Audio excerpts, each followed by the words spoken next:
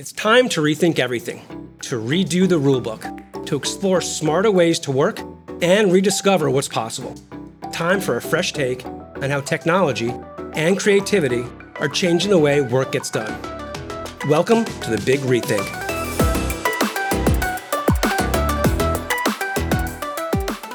I'm your host, Barry Ross, and today's episode discusses a very American institution in a very unconventional time. Our topic is about voting in the time of COVID. Starting in the 2016 elections, roughly 25% of Americans voted by mail. If you believe the experts, and I do, there may be a 50% increase of mail-in ballots due to COVID. These are huge numbers when you're talking about tens of thousands of registered voters all voting by mail. Our guest, Frederick Scherman, National Sales Manager for Panasonic's Document Imaging Group. He's going to discuss with us today how signature verification technology can support our new voting normal. Fred, welcome to the show. Thanks, Barry. Happy to be here. Yeah, it's great to have you. This is going to be a real timely conversation. So let's hit it. So prior to 2019, what was driving mail-in voting? I think prior to 2019, most everything that was driving was just what we would call absentee ballots. If you were going to be out of town on vacation, if you were moving to Florida for the winter, or if you're in college out of state, you would fill out the absentee that you request from your Board of Elections, and to be able to vote in that election as you're out of town. But that was the most significant portion of any absentee or mail-in balloting prior to 2019. And so you saw that growing from what you've seen and what you do. That's been a slowly growing trend, I guess, from 2016, right, all the way through now. Is that correct? Yeah, it's been changing over the years anyway. A lot of people are more apt to trusting the mail-in ballot and absentee. So I think it was increasing from the 2016 onward, even pre-COVID. Yeah, so that's something to track. I mean, especially now. And so, we briefly discussed, right, existing technology, which is important, like these stamp machines, these hand wand scanners. So in your opinion, what technology is being used to capture, mail-in voting signatures now? Today, for most of the counties, there's 3,400 counties in the United States. Most of the counties are smaller. You have 70 or 80 that have million plus people in the county, but the smaller ones are doing it all manually, meaning that the ballots are coming in. A person is hands touching those, stamping those with the date and time that they were received, potentially passing that on to the next person in line that's going to use a handheld barcode reader to scan the barcode. That in turn brings up that signature to be able to validate that manually. Very, very manual process and time-consuming process. Yeah, it definitely sounds like it's labor intensive. And so someone physically has to touch each one of these ballots. Is that what I'm hearing? Yes, it gets passed on. It could be 5 or 6 different people touching that ballot. Wow. And so I think, I think you showed me some good stats. And so we're talking about, using a county as any county or state as a use case.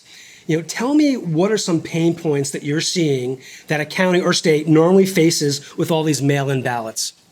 Time is the big one, right? They all have cutoffs of when they have to submit ballots and the votes and calculate those ballots. So what we've seen with the majority of counties is they can process about 50 incoming mail-in ballots per hour with the manual intensive process they currently have. With the 2, 3, 4, 5 times as many ballots going to come in this year as in years past, they just don't have, 1, the manpower to do it, or 2, the time to meet the deadlines to be able to submit ballots.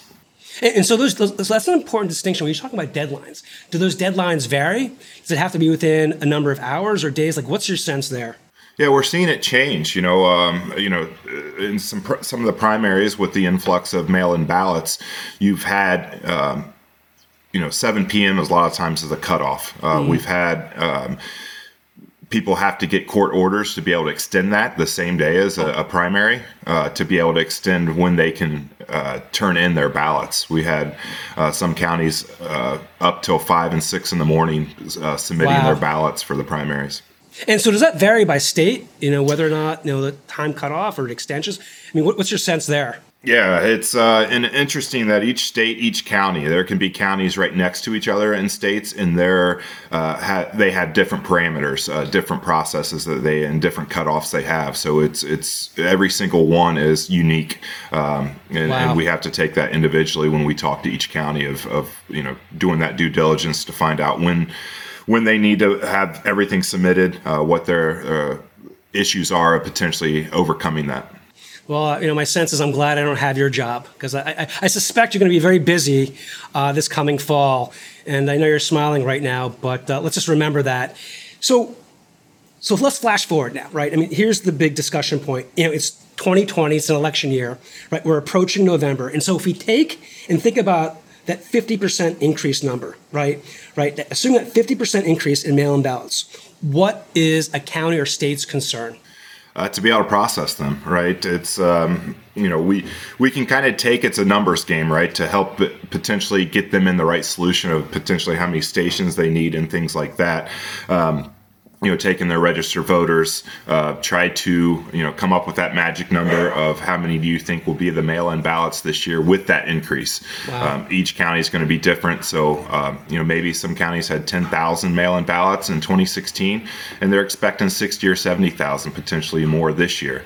One thing is the manual process. The other thing is when you look at counties, they hire a lot of people this time of year to help process that. And a lot of these board election rooms are smaller.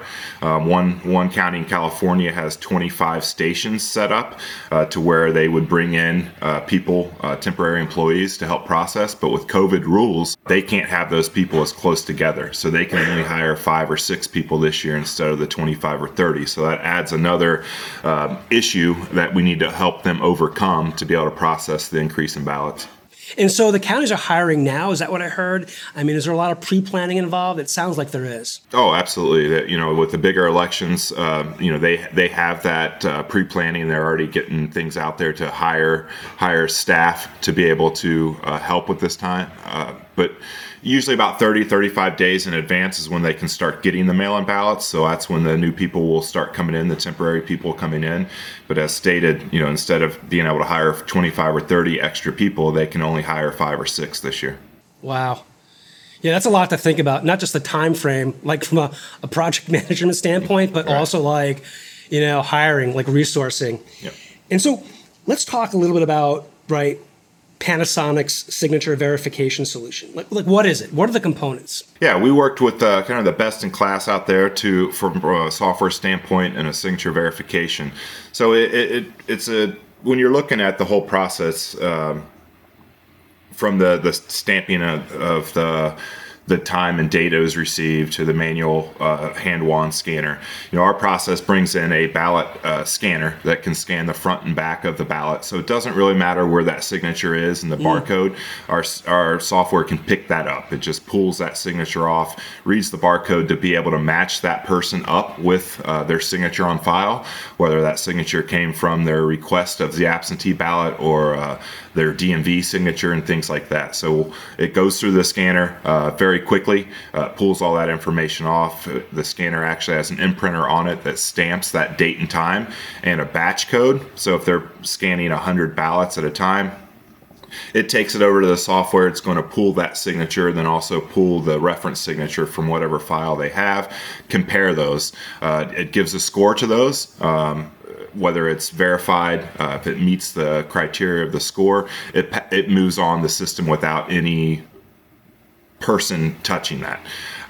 So it's say out of 100 that it's scanned, maybe 2 of the signatures didn't match, and that user can do one of 2 things. They're sitting in front of a computer, they're going to be able to click on that one that didn't match, and it'll have still both signatures up there. They can at that point look at the computer screen and see, yep, that is the right signature. It just may be the signature that on file had their middle initial, the signature on the ballot did not, and we can hit a button and move that on through the process. If they do need to manually verify that and pull the ballot, again, it puts the batch code on there so they can manually go pull out of 100, and that was number 47, they can go back and pull number 47 and verify that manually. So it streamlines that process and less people touching the ballots. It's interesting because to me, in that summary, the one thing I'd look for is, how I can, hopefully reduce my expenses or costs, especially when times when, budgets are super tight, right? Given the economy. And so that kind of leads me to my next question, right? We always talk about hey, there's certain benefits that address, a county or state's problem. So, in this case, with absentee ballots, right, and verification of signatures, we talk about speed, right, accuracy, security. And so with speed, what's the data behind that benefit? We're talking about processing ballots per hours, right? Yeah, we're talking about ballots per hour. So like I mentioned before, manual process, you can get 40 to 50 probably done in an hour. Is what we've had some of our end users and counties that have had this system for a couple years. With our system, it's well over 1,000 per hour. Wow. So it's 10-fold, 20-fold times as quickly as you can get those through. So, maybe as we mentioned before, there's that 30-day window that they'll start getting mail-in ballots, and 30 days out they might get 500 or 1,000 that day. But as it gets closer to the election, that's when you're going to start seeing 10 to 15,000 come in, and doing 50 per hour, you're going to get behind pretty quickly. But being able to do 1,000 per hour can keep you caught up and ahead of the game. And so that other benefit, accuracy, we talk about verifying someone's signature. You talk a little bit about that, but that's also important, right? I mean, checking against other databases, DMVs as such. Are there any metrics behind that in terms of the benefit? Yeah, it's going to, we use a third-party Periscripts, who's the forefront leader in the world, really, in signature verification. And it's a science. And, the big thing is some data that I've learned over the last few years on the signature verification is if you personally sign your name 100 times, it's going to be different 100 times. You can't personally sign your name the exact same. So there is that science behind, and a lot of research to figure out the loops and the curves and to be able to verify those signatures based on the knowledge that not one signature is going to be the same. That's so interesting because I can tell you my signature varies day to day, yes. Depending on what I do 5 hours before. So lastly, because I think the last benefit is supremely important as well. The security. The ballots are scanned and imprinted with date and timestamps. What's the data behind that? The importance. The important, a lot with security today, we see that in the news and the risks and things like that. So this provides an audit trail. You'll have in your system that electronic copy of that ballot that was scanned, the date and time, and gives you the ability to go back and verify if someone questions something. The security, we've added on to the solution a terminal. We use our Panasonic Toughbook as that terminal to process. It has the image already in with the software on that when it gets delivered to the customer. And it's the same system that's used in the same computer that is used with in our federal government. Very secure environment. These don't have radio on them, meaning they don't have Wi-Fi and Bluetooth, so nothing outside can touch that computer or any outside interference. So it's a very inclusive solution that security is at the top of our level and top of our mind share, and customers need that, and they want that complete secure solution. Yeah, sure, no doubt. And I'm sure all three of these things, speed, accuracy, and security, are going to come up time and time again as we get closer to November. So we talked about what we have in terms of a solution. We've talked about what counties are seeing in the here and now in terms of technology. So from your standpoint, what does the future look like for signature verification and mail-in voting? Well, I think it'll become a standard in all reality, right? Once someone does that, it's just like everything else evolves. If people feel comfortable with it, see how easy it is to do it. I believe we're not going to go back to 2016 levels just after COVID's over and the 2024 election or any future elections. I think you're going to see the high level and the high amount of mail-in ballots. So I don't see it going back down by any means, as it'll become that comfort level, and people just getting used to that's the new normal. That makes sense. So that is the new normal is what you're saying. Exactly. Right. We expect more mail-in ballots. So one last question. It's a question I always ask everyone.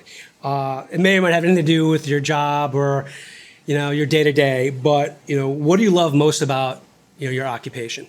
Oh, that's a good question. Every day is different, right? So, Panasonic's been great to me personally and professionally. I love working for them. You hear the bleed blue thing, and I think I have that, very true from my point of view. But we've got some great technology here for us shifting from more of a hardware manufacturer to the solutions, just like we have here with the mail-in ballot solution. It's a lot more fun day in and day out to have these conversations with customers and your partners to be able to deliver something new, and it's a completely different conversation. So for me, that's exciting to have that flexibility that Panasonic gives us to hey, go find out the best in class, go find out what's going to help your customers, and we can potentially implement that. And we've done a great job of that. So for me, it's each day is a new and exciting day. But that's love who I work with and love the company. So it's a great place to work for me. Fred, I just want to say it's been great having you on the show. I want to thank you for your time.